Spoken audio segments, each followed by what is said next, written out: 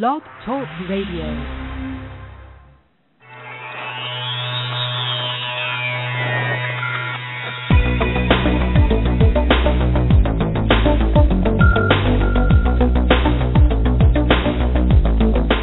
Across the country and around the world, streaming live on the internet, it's Real Estate Coaching Radio, bringing you the latest news, interviews, and secrets of the top producers. Hosted by award-winning real estate coaches, Tim and Julie Harris. Welcome back to Real Estate Coaching Radio. We are your hosts, Tim and Julie Harris. And without any further delay, I'm going to introduce you guys to and welcome back Julie Harris, my co-host. Julie, welcome back. Thank you so much. It's always a great pleasure to be here. And guys, we're going to skip the normal way we start our radio shows, and we're going to jump right to a special guest we have for all of you today. Allow me a moment to introduce you to today's superstar, Mr. Frederick Eklund. Welcome to the call, Frederick. Thank you. That's fantastic. It's good to hear your voice. We're, of course, fans of yours. And many of you guys out there listening know Frederick already as the star of the hit show $1 Million Listing New York, which is on Bravo TV. Of course, Frederick is also one of the nation's top realtors. And few agents have your track record, Frederick. It's super impressive. You're the #2 producer at Douglas Elliman nationwide in 2012 with more than $1.5 billion, that's with a B, $1.5 billion in real estate sales over the last 11 years, and founder of the most high-end residential real estate brokerage in Scandinavia, which is called Eklund Stockholm, New York, with 3 offices and 50 employees. I also understand that you've set a record of your sales in 28 buildings in Manhattan just last year. So without any further delay, I'll turn the interview over to you, Tim. So, Frederick, again, to follow up on what Julie said, thank you sincerely for your time today, and I appreciate it because I know you're extremely busy. So for the sake of your scheduling, let's just jump right to the questions. Sound Sure. good? Sounds All good right, to perfect. me. So I sent you 10 questions ahead of time, and these questions are all designed specifically for the top producing agent and the wannabe top producing agent to learn directly from, unquestionably, one of the nation's leading agents, how they manage their time and their business. And the first question I wrote down, and I thought for quite a while about actually what should be the first question. I think this is probably the most important one, really is, how do you prioritize your time with all the different things that show up on your radar on a moment-by-moment basis? Yeah, I mean, time, I think, is everything. Scheduling is everything when you are a successful real estate agent because not only time is limited for yourself, but also for your clients, your sellers, your buyers, and then scheduling the appointments, and then your developers' appointments. And it's a bit kind of like an organized chaos. I try to be organized with my time. I try to prioritize different things. And, over the years, I built a team. I believe we are a bit over 10 now, 12, 13 people here in New York. And like you said, Julie, I have 50 people in Stockholm. So at this point, I'm blessed and lucky to not being able to handle my own calendar in the sense that I have an assistant that's employed by me to only handle my calendar. And, I have 2 cars, I have 2 drivers. The calendar is basically filled up weeks in advance. And we have so many listings on the team that I do very few actually showings myself these days. I have other team members. My time is focused in on pre-development meetings where I sit in and I design these buildings, program them, and maximize light and air and pick finishes and, basically price them out years in advance of them being even built and then selling them out. But I rarely these days do open houses and showings myself. I pitch new sellers, and then on top of it all, which really screws my calendar up, which is every year you hear it in my voice even thinking about it now because we're about to go start production of $1 Million Listing season 3. Filming is very, very intense, and it takes months and months and months, around 9 months to film a season, and it's in real time, and they film my job, but it screws the calendar up quite heavily. And then to complicate things even more, I go to Sweden quite a lot. I'm leaving in about 2 weeks. I'm going to be there for a week, and fitting that in day to day with the 6-hour time difference between New York and Stockholm, and the thousands of emails coming in every day from the company there that I need to deal with in real time makes everything complicated. So it sounds overwhelming, and it is overwhelming, but it's a good overwhelming feeling, and it's something that I obviously chosen and worked hard for many years, and I'm finally here to kind of enjoy it. So I guess that's a complicated answer to an easy question. Well, what I heard, though, is you're prioritizing your time specifically around the things that are going to have the biggest impact on your business. That's what I heard you say. And everything else you figured out how to delegate, basically. Yeah, I mean, I think, I looking back at my career in the last 10, 11, 12 years, I started off alone and I started working with buyers. That's kind of like the natural start for any real estate agent, I think, unless you go into rentals. And then after 2 or 3 years, I realized very quickly that the big money, let's say, the biggest reward, at least creatively, would be working with developers and going on the other side, representing sellers, actually the big developers. So that's what I've been focusing on. And then after like year 4 or 5, to fast forward, I started building this team because, yes, it's about delegating, but it's also about, I think, having a sense of community or a friendship, and I guess a second family in a way, because I don't have a family here. My family's back in Sweden, and I felt that real estate was very being alone in a way. The highs are high and the lows are lows, and it's really fun to have a group of people coming in to work with every day. So I started building a team, and that allowed me, I guess, to delegate and prioritize the time. But I also want to say that the beauty of real estate is that you never really know where it's going to lead, and therefore it's important to make yourself accessible, and it's important to take as many appointments, meet as many people, and hustle as much as you can, because you never know who's going to be your next big client or deal. And it's really important to be out there. So I don't want to be the kind of like super broker who is hard to get to, and I don't do my own showings, and I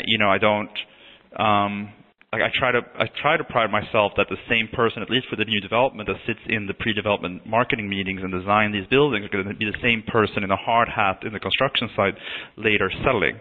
So it's good to have a team and a support system behind you, but it's also very important to be connected to the market and the pulse of the market in real time. So you brought up two things I think were kind of interesting. A lot of the agents on the call obviously have worked with developers and builders and whatnot.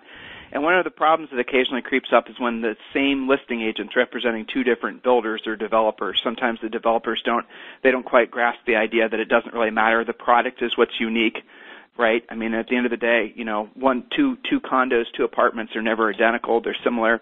So how do you deal with the different expectations of these developers? Because obviously developing gives you a great advantage because you control inventory. But when you deal with these high-pressure, high-power developers and they're expecting Fredrik Eklund to be there at their beck and call, how is that working out? How do you manage that? Well, I feel really blessed to be at this place where not only am I in the center of new development here in New York, and like you said, there's a few amount of real estate agents that really control the majority of the inventory of new development coming to the market here. But I also feel blessed because I'm in the heart or the center of the storm, if you want to call it, on the second wave of new development. The first wave here in Manhattan was 2000, 2001, 2002, and I guess there was a third wave, really, at least inventory and pricing-wise, around 2006. And then really now is, I guess, the third wave in a sense. It's coming back with a vengeance. There's a lot of product coming, around 8,000 units that we know of below 92nd Street. And myself, or me and my team, we have 16 buildings signed up that we're working on pre-development that's going to be rolled out over the next 1.5 years. So to answer your question, and that's why I love new development and I find it very creative, because no site they're all different. And a lot what we have to do is that the developers come to us and say, in what area should I buy? What's the future here? Where's the biggest appreciation going to be? and then we direct them there, and sometimes they come to us when they're looking at a site and they're asking us what we can do there, and then we sit with the architect. Sometimes I pick the architect, and we sit with what we call the envelope of the site, and we come up with a unit size. It should be small units, big units, what price points, how we can, what I always try to do, maximize price per square foot, because I always say in New York, especially in this market, people they're not buying price per square foot, they're buying absolute price points. So to make the units maybe a little bit smaller, efficient, we can drive price per square foot up by keeping a sort of a doable price point. And then it's also about knowing your competition, what inventory is coming to that neighborhood, and what other buildings you're going to be competing with. And gotcha. so I guess the answer is it's all in the site and the location and what you can do in zoning and FAR and kind of creating, I guess, a brand for a building before it's even built, and identify the ideal buyer, who he or she is, and who is going to buy or pay the most for this particular location, and then programming, creating that building from scratch. That's why I find it so creative, because I say it might sound cocky, but I say any agent can snap some photos and put on a listing system and wait for the phone to ring, but very few people can control the new development process. Right. That's a really important differentiator, and that's what I'm hearing you say basically is you're not just going in there and competing for a listing like maybe a traditional agent would. You're essentially working directly with the developers even before they know what they want to build or develop or what have you. So you're at the very, very preliminary stages, not just at the point where you're having to compete for the actual listing. So that definitely is a huge differentiator. Yeah, years in advance. But it's also always good because I would say, I always get this question, what percentage of your business is new development? And I think income-wise, it's probably like 80%, 85% these days. But it's really important to like I said, being accessible and having the pulse of the market, to be able to create the right product. You also have to be in the resale market, and you have to know that market. Right now in New York, I feel like the two markets are splitting up. There is a very strong resale market, but then there's an incredible stratospheric new development market where the pricing is just and these buildings with Stark Architects that we're launching the product is very sophisticated, and therefore the pricing is up there. So it's important to be in both markets at the same time. So a lot of agents, they always like to ask lead generation questions, and I love asking just for the sake of listening to what people say. But if you could only do one thing for lead generation, if maybe you're going to have to think back a decade ago when you were first getting started, but if you could only do one thing for lead generation, to make the phone ring, to make the emails come in, to make the opportunities happen, what would it be? Well, I mean, it's a boring answer to, I guess, a fun question. But I think the most important, the one thing, is to just keep in touch with everyone. I mean, not only your contacts, your friends, your family, but people that you have actually worked with already. So I think that's the number one. To turn the question around, the number one mistake people do, including myself, I'm in fault here too, because as what we talked about, time, you get so busy that you kind of you forget to reach out. And when you don't reach out, somebody else will reach out, your competition. And it's all about keeping in touch and reminding them that you're there and that you are interested and loving them and you want to work with them and you are excited. And if you don't, you'll be forgotten. So I think that's one thing. I used to, when I had more time and I had less business, I used to go through my contact in Outlook, which has obviously thousands of people in there, and I used to take one letter starting with A per week, or try to call and email every single solitary person starting with an A, and then I did B and so forth, and really worked through that. And it's amazing how much business you can get just by looking inside your contact list instead of trying to get new. Everyone talks about new, of course. But, in New York City, half of the people that we meet on the street own, half of the people rent. So half of the people, in effect, that you already have been in contact with, that you already know, that they own. They are looking, or the other half maybe is looking to own. So and I think also to add on to that, you should always ask for new business. If you don't ask, then you're not going to get it. Ask for referrals. Ask for more all the time. How do you do it? How do you specifically ask? Well, I'm very straightforward. I'm very Swedish in that sense, maybe. I just ask. I know that I'm really good at what I do, and I'm not ashamed of that, and I'm the best, and you should use me. So. Well, you just said it. I mean, the reason that most agents don't ask is because they don't have your confidence. They don't really actually feel like, they are the best person for the job, whereas psychologically you're on the other side of that. So obviously you're the best person, and why the heck wouldn't you want to use me? It's the mindset. So I appreciate that. So we talked about scheduling a second ago. I'm curious, daily minimum standards for yourself. Do you have any daily minimum things that you do that every single day is going to happen no matter what, business-wise, of course? No, I think that's difficult. I mean, at least for me to have daily, because no, I have monthly. I mean, the daily is more like my life in the sense of like I want to go to the gym every day. I want to try to get 7 hours of sleep or more, and those, because I always say the race is so long. I'm only 30. Well, I feel like older, but I'm only 36, and my career.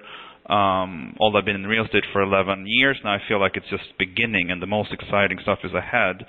But I know that the race is very long. So if you want to be truly successful, you got to work on those aspects, and maybe we'll talk about that later in the call. But the balance of it all, if there is balance. So, but the monthly, the more business-related goals is like my business partner and I, John, we have this goal that we always want to hit around $25 million in closed sales every month.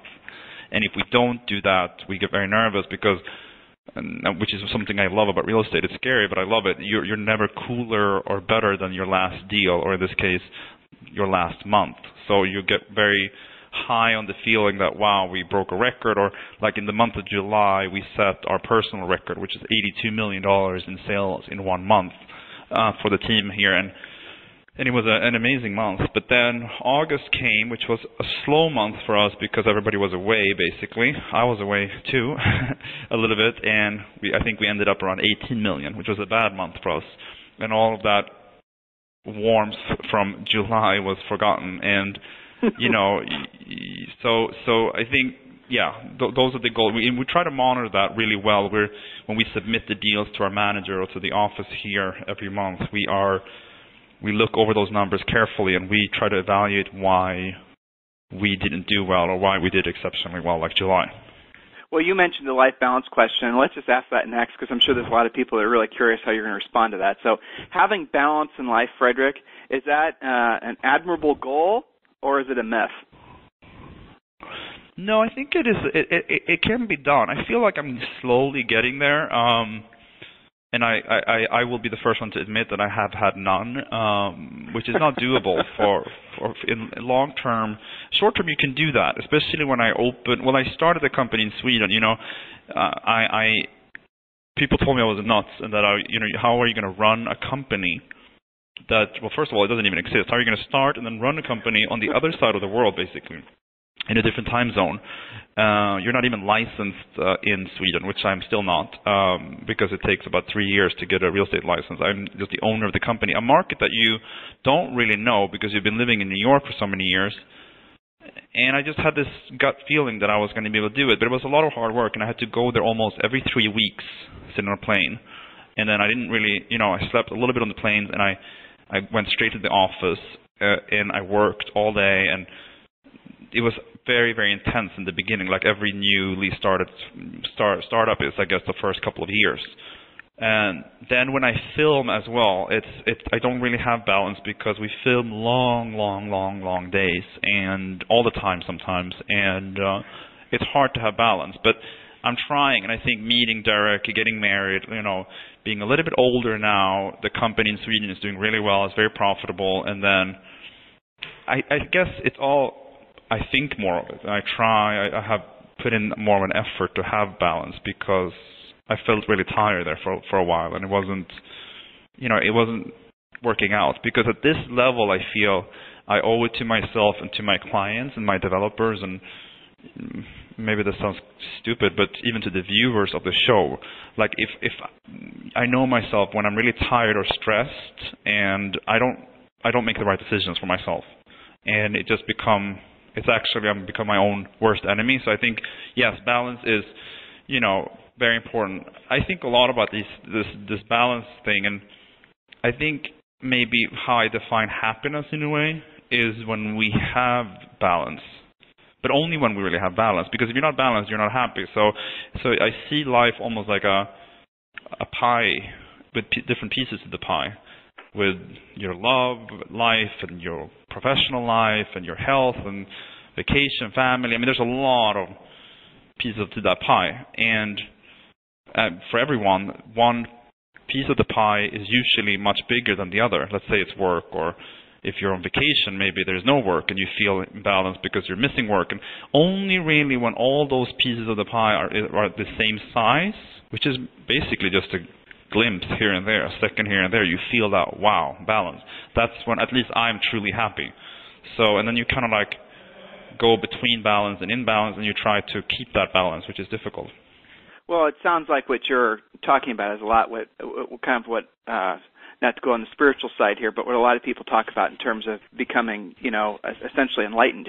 As you go through the stages of life, you essentially are exposed to different priorities. In other words, if you're at the stage you're in life where you are now, it's obviously prioritized around career and earning money and, building a long-term legacy and whatever else it is that's motivating you. And then as you get older, maybe your priorities shift towards, one of the other categories of life. And that's kind of what the old, spiritual folks would always say, that you should be focusing on this when you're in your 30s and your 40s and really in your 50s. You should be focusing on what you're focusing on. And the older you get, the more you should focus on the spiritual aspect. So I think you've got pretty much figured out, Fredrik, if you don't mind me saying, from a coach's perspective. So looking back at the start of your real estate career when you were a new agent, what would you have spent more time on? This is actually a question that I had a student want me to ask you. So in essence, what they wanted to know is, if you had, looking back, essentially, what were the mistakes you made, basically things you shouldn't have been spending time on, and in retrospect, what would be the things you would spend more time on? And remember, we've got agents that are, they're probably, some of them are selling 50 homes a year, 100 homes a year, 200 homes a year. And for the most part, they're always wondering, well, okay, so, here's this guy that's at the top of the mountain, or at least he's quickly climbing the mountain. If he's looking back down the mountain, I wonder what he would have preferred he had spent less time doing as he was climbing and more time doing as he was climbing.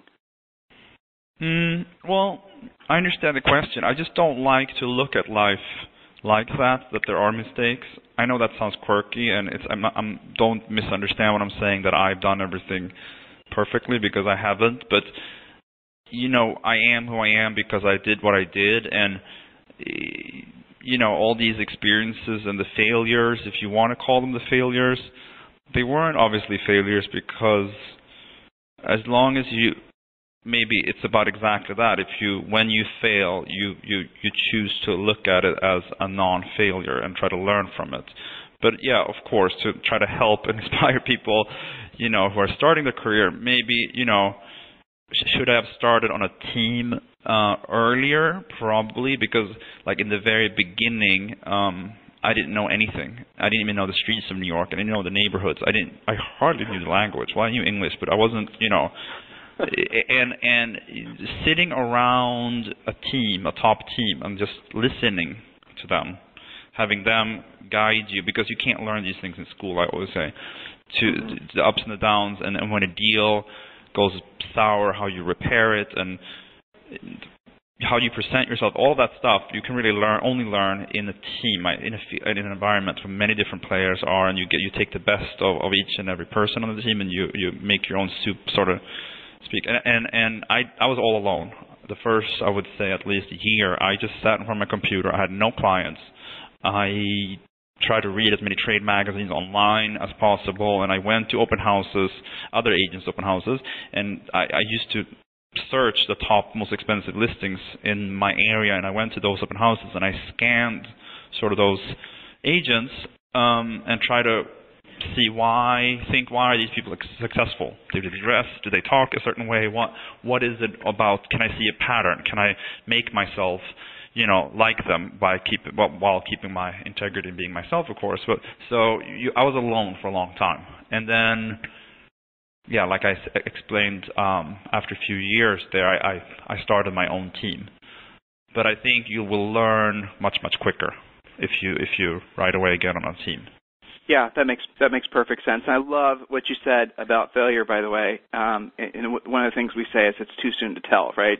So don't label anything a failure because it's really too soon to tell where the lesson lies. It could be weeks, months, years later that you really understand why you experienced that, what other people would have labeled as a failure. So I really appreciate that.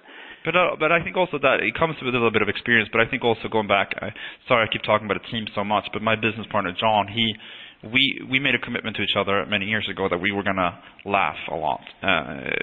Such a simple commitment, and it's hard to live up to, but we do have a lot of fun. And I think that this industry is not that glamorous, and it's a lot of hard work, and it's a lot of screaming and shouting and fighting. I feel like, not with your fists, but especially in New York, it's a very competitive, fast-paced, and unless you try to have fun, and I hope that shows on the show too, because I am really quirky and my high kicking, and I'm like always having fun, even in scene, I guess, but in real, every day I try to make myself laugh.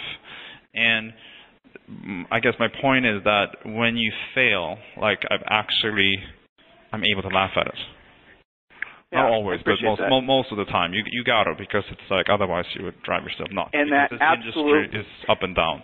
And that absolutely comes over on the TV show, by the way. I'm glad. Yeah.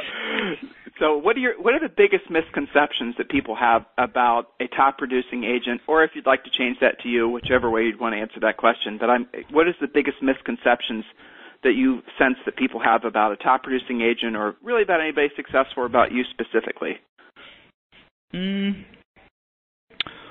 Well, I think the accessibility is really it's important. I think that's actually a problem for me in my job. It sounds strange after maybe I started off the call saying how busy I am and it's hard to manage your own calendar even. But I think that I or we won't take on listings under a certain price, or you only handle $20 million, or you're a TV star, so you're not. I met a lady on the street actually yesterday. She gave me her business card outside a listing that I was showing on Bowery, and she asked me like, "Oh, it's actually real? You're in real estate? I thought that was a show only." So people don't really understand that. Like, we take on everything. I sell in Brooklyn. I sell in Harlem. I sell all over Manhattan. I sell obviously in Sweden, and we take on everything. And I like to have a diversity in my product, what I'm selling, and we try to. That's something actually we're working for the fall, a marketing campaign, if you want, to show that like we're real people behind the show, or behind being number 2 or number 1 or whatever we are. Behind all these like mega listings, we're a phone call away. That's why I like to do things like this, because hopefully, you show a few more layers and depth, and we can talk openly about these things. So I'm kind of curious. You bring up the show. Obviously, that's become a big part of your life. I mean, you don't really have a choice because it's such a huge time commitment. What effect has that had, a net positive or a net negative effect on your business? It seems like a stupid question, but I'm curious about the answer. No, it definitely helped my business a lot. It has, but it's hard to monitor exactly how much. I was a real estate broker for almost 10 years before Bravo came into my life, compared to the other guys. I was always... No, it's a fact. They were the first to say it. I think Ryan's been in the industry for like 3 years, and Luis maybe 4. I don't know, but it's different for me.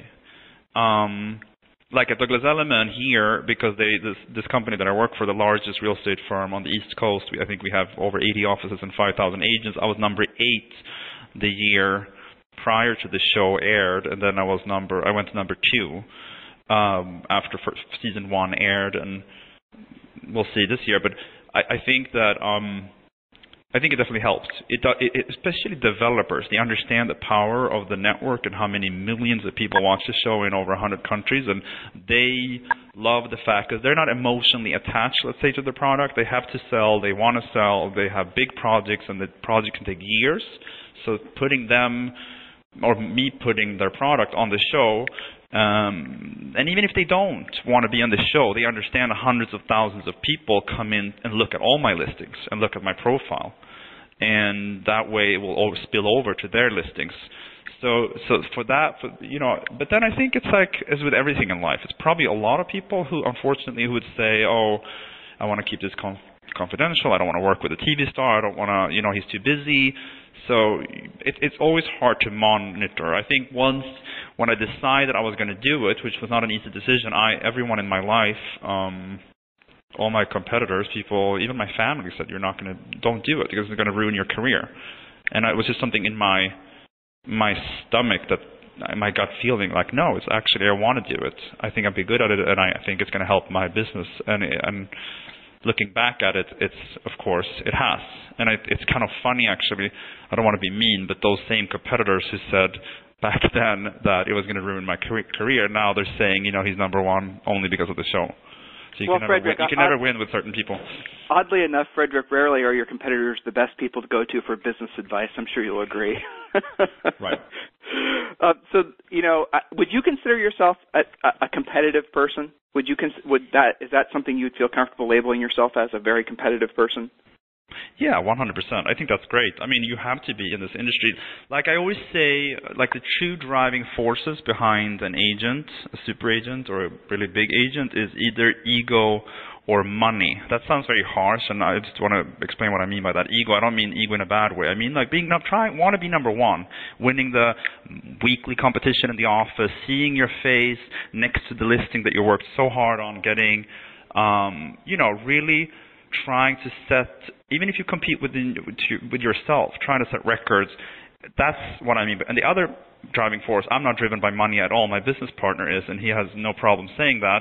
That's why we work really well together. He is not interested in the ego side at all, but only in the money. And he gets like a high when we get a commission check. I'm more driven about from the ego side. So I think you have to have one of the two. So I've never seen a good real estate agent who wants to, I love helping people. That's a really honorable and great side, but it's not going to make you, unfortunately, I'm just telling the truth here, a super agent, because it's a really tough business, and you have to every morning jump out of your bed if you want to become like a top, and you have to have some sort of almost internal power plant of energy and drive, and I only see it in those two forces. See it, people that are driven by money or people driven by ego. I have to say, Fredrik, you're shockingly introspective, knowing yourself well enough to know that your ego is what's motivating you. But I'm going to also suggest I don't really sense much ego on this call. I've really sensed but that's why I said I'm not meaning ego in a bad way, saying I'm the best in the world or the biggest in the world. It's more like I've been trying to look back in my childhood or wherever I grew up.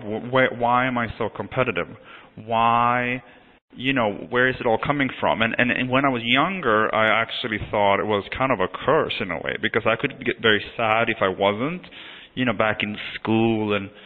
But then I kind of just started looking at it as a blessing, because it's a good thing, and I shouldn't be ashamed of saying, one, I'm competitive, or two, I want to be number one. I think that's a great thing, but it comes with the territory also. You have to be able to, once again, I said that, laugh at yourself. You're not always going to win, and you're going to lose a lot of the times, and then you're just going to have to pick yourself up and have fun with it. So the last question I have is why you? In the most competitive real estate market in the world, it has to be the most competitive real estate market in the world. Why have you succeeded? You've mentioned a lot of reasons, but I'm just curious. Why have you succeeded at such a high level where, obviously a lot of others have struggled and I'm sure washed out of the business? Why have you, if you could encapsulate it, if you were writing the back cover of your biography and it only could be a paragraph, what would you say? God, that's a hard question. I mean, I think, the unglamorous answer, one, is there's really hard work. But I think there's a lot of, going back to when I started in the industry, and I was, like I told you, I went to the open house and I studied the big, let's say, stars of our industry. Those stars are almost all gone.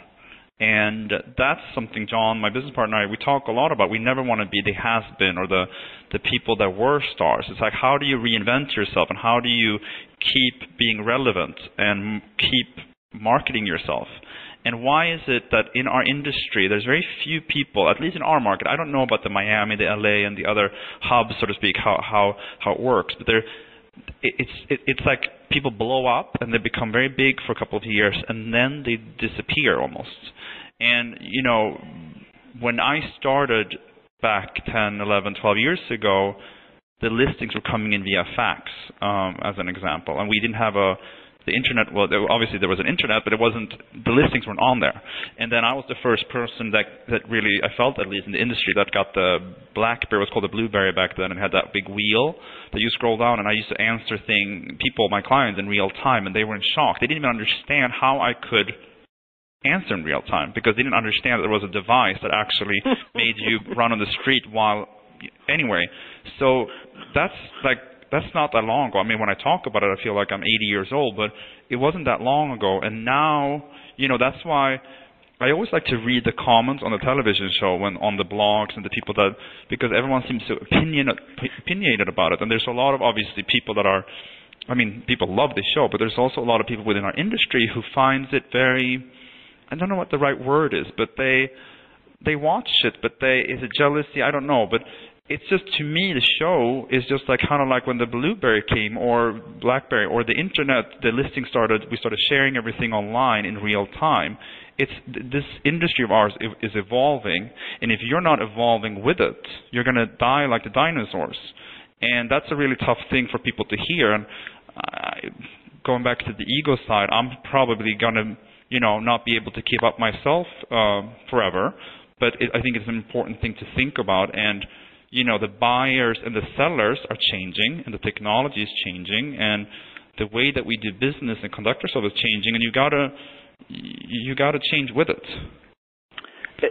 Frederick, that you sort of posed a great question, and you answered it very eloquently. I'm kind of curious, what is driving you right now? You mentioned ego, and you also, and I love the fact that you mentioned the fact that there's so many agents that are essentially, they're shooting stars. They've had 2 or 3 really fantastic years, and I certainly have seen that happen. A lot of agents that were, had their own private jets and you name it during the bubble, they're gone. And, some of them are just, a lot of washout happened as a result of that, some of it really tragic. So you obviously have thought, and you and your partner, John, have thought about, well, so why is it that some last for a long period of time while others wash out? How are you going to keep yourself, as we like to say here, frosty, motivated, looking forward, always looking for the next rung? Is that something that you think about? Yeah, it's something that I don't only think about, I worry about it, because I have bad days too. I have bad months or weeks, and sometimes going back to the calendar, I get overwhelmed, and I ask myself, is it worth it? Can I do it? I think, just have to be honest about that. But I think the most important thing, basically, is also being true to yourself. I think maybe, I can only speak for myself. I don't know why these people blow up and then they disappear, but if you're not, you're not yourself, because this is such a demanding industry, and it's a people industry, and you have to really love what you do. You're going to burn out. You're not going to last. So I think, and there's so many different things you can do in our industry these days. Everything from rentals to sales, buyers, the high end, the low end, everything in between, and then you have the new development, and you can even go into development. You can start your own company. There's so many things you can do. There's so many different levels to what you can do. So you really have to navigate and find who you are in all of this. And if you do that, I think it's a given you will last longer. And then I think it's also being a little bit humble about the market, because I think we all think we can control it. We all think we know where it's going. But the truth is, no one really knows anything. And we don't really know anything, at least until we look in the back mirror and then we see what happened. But so, I've seen a few turns now, very dramatic turns here, and it can turn again tomorrow. So you really need to prepare yourself as a real estate agent. That 2008, 9, part of 10 was very important for me, because we didn't make any money really. The spring of 2009, I remember I was the only agent in the entire city of New York who did a deal in Soho the first quarter. It was the only deal that was recorded on Green Street, an apartment. And we worked as hard back then as we are doing now, but we made $0. And it was very tough. And a lot of people left the industry, and a lot of people I had a hard time. I mean, I had a hard time too, but I think I humbled and I learned a lot about, all the things actually that we talked about in today's call. So do you mind if I ask a quick follow-up on that? Because you really just touched on something very, very interesting. Mm-hmm. So with having experienced the setbacks professionally, how have you built your business in preparation of, and basically have you built your business around the ability to ebb and flow depending on the market conditions? Well, you can't, but you can try. I mean, in development, we try to always, when we program buildings, we try to, it's risk management really. Like if the market tanks, do we really want to sit with $10 million apartments in this particular location? No, we want to be in the 2.5 to 3 million, or even below 2 million, because in those apartments will always sell here in New York. Maybe that sounds crazy to people anywhere else, but that below 2 million is very inexpensive here. So we're talking, and then in the resale business, you have to be relevant. You just have to stay. You have to really stay. I guess save money too. I mean, in a way, so you're prepared. And then I think it's also, I talk a lot about these things with my brokers in Sweden and try to give them inspiration and inject energy into their heads, because we have to also acknowledge what this is, this industry. It is cyclical, going up and down, and you can't just choose to only take the good. You have to take the good with the bad. And I think that real estate agents, myself included, we always complain. It's like we're never ever happy. And when the market's good, it's too good because I'm in a bidding war and I lose out, or there's no inventory, I can't find anything. And then when it's bad, I'm not making any money. And it's like, you have to it's almost like I want to draw it on a piece of paper, the ups and the downs over many, many years. And if you can't take all of it, then don't take any of it. Then just get out. Nationally, I'm sure you've heard this and read this and know this, but nationally, real estate has a tendency to go in 7-year cycles, and we're just coming to the end nationally. Certainly not in your market. Your market's on a wholly different thing, but nationally, we're coming at the end of a 7-year downward, cycle, and we're just at the beginning stages of a 7-year upward cycle. So, sounds good to me. Yeah, exactly. Is there anything else you'd like to say to all the listeners out there? There's going to be eventually tens of thousands of folks listening to this interview. Anything you'd like to pass along? No, I think it's I feel it's very rewarding to do something like this, because I feel like whenever we didn't talk about the PR of what stay relevant. I work a lot with PR, and I have my own PR company, and pushing through and becoming, getting myself on the show. And it's those are all. Fredrik, talk about it. Those are all business. No. Well, that's my point. Those are all business decisions. Right. Those, I almost every day I'm in the press here, and yes, it's related to that ego discussion and vanity. And I think it's fun and it's hilarious, but it's also it's a lot of hard work behind that, and to build that in the press. So I guess why I'm bringing that up is I find this particular forum very rewarding, because in the press, they edit you down, and it's like you can become very one-dimensional when you do bigger pieces. So here, hopefully, people will understand that it humanizes, I guess, hopefully me as a real estate agent. So I want to thank you and everyone who's listening. I mean, the show is so amazing, and I feel like I sigh, and I feel like I say here on this interview that it's so much work. It's so incredibly rewarding, not only to film it, because I'm so crazy. I get a high in front of the camera, and I go crazy, and I just love it. But it's also so amazingly rewarding to get all these emails and thousands of people telling you that you inspire people, and they actually watch the show to learn from me, or the way that I do business. And I find that I want to do more of those things. And I told the producers, that's the one thing that I never ever expected, that people would actually get inspired. So that's really I'm very happy about that. We have other coaching clients, Fredrik, and other superstars that are on the Selling LA show. We have some folks that do HGTV stuff and things like that. We haven't sought those people out. They just have, we've been lucky enough to coach a lot of them. And you brought up something, and I'm sure a lot of people are going to ask this. So if you don't, how did you get yourself on the show? How did that happen? Sorry, I just got an email here. Well, it's a funny story, actually. I haven't told a lot of people that, but this was like 6 years ago. I thought I should be on television, and I thought it would be really good for my business, right? So I hired a production company, a friend of mine, small company, and I put a pilot together called The $1 Billion Broker. I have it still, and it's the funniest thing in the world because I'm really young and I'm really crazy and I'm flying around a helicopter and I'm showing people apartments and I'm really quirky and insane. Anyway, it's like a 12-minute pilot. So we got a meeting with Andy Cohen. It was $10,000, the pilot that I paid out of my own money. And we got a meeting with Andy Cohen finally at Bravo, and he said, this is so hilarious. I mean, we love this guy. I mean, who is he? This is so fun. It's amazing, but we have a real estate show. It's called $1 Million Listing LA. It's very successful. And the day we think or interested in doing a New York spin-off or version, we'll call you. And then 3 years went by, and I was actually in Greece at the time, and I got a call, and then I got a contract in the fax on my hotel in Greece. And I was never really tried out in that sense, and I don't really know what the other guys did, how many casting tapes and how many thousands of people that wanted to be on the show, but I think I was always there from the very beginning. Interesting. Yeah, well, that's fantastic. So again, I really appreciate your time today and everyone who's listening. So here's what Fredrik and I are going to ideally set up. He announced that he's going to be having what sounds like a fantastic educational series that he's going to come out with.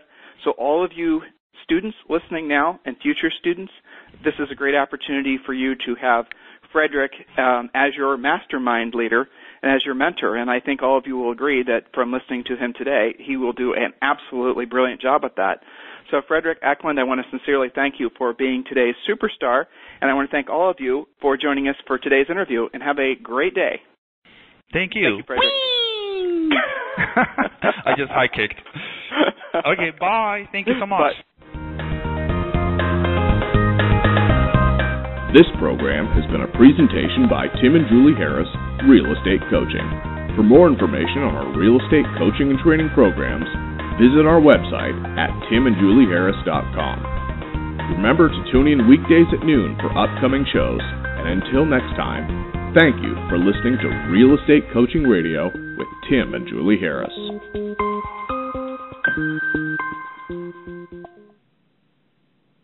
This podcast is a part of the C-Suite Radio Network.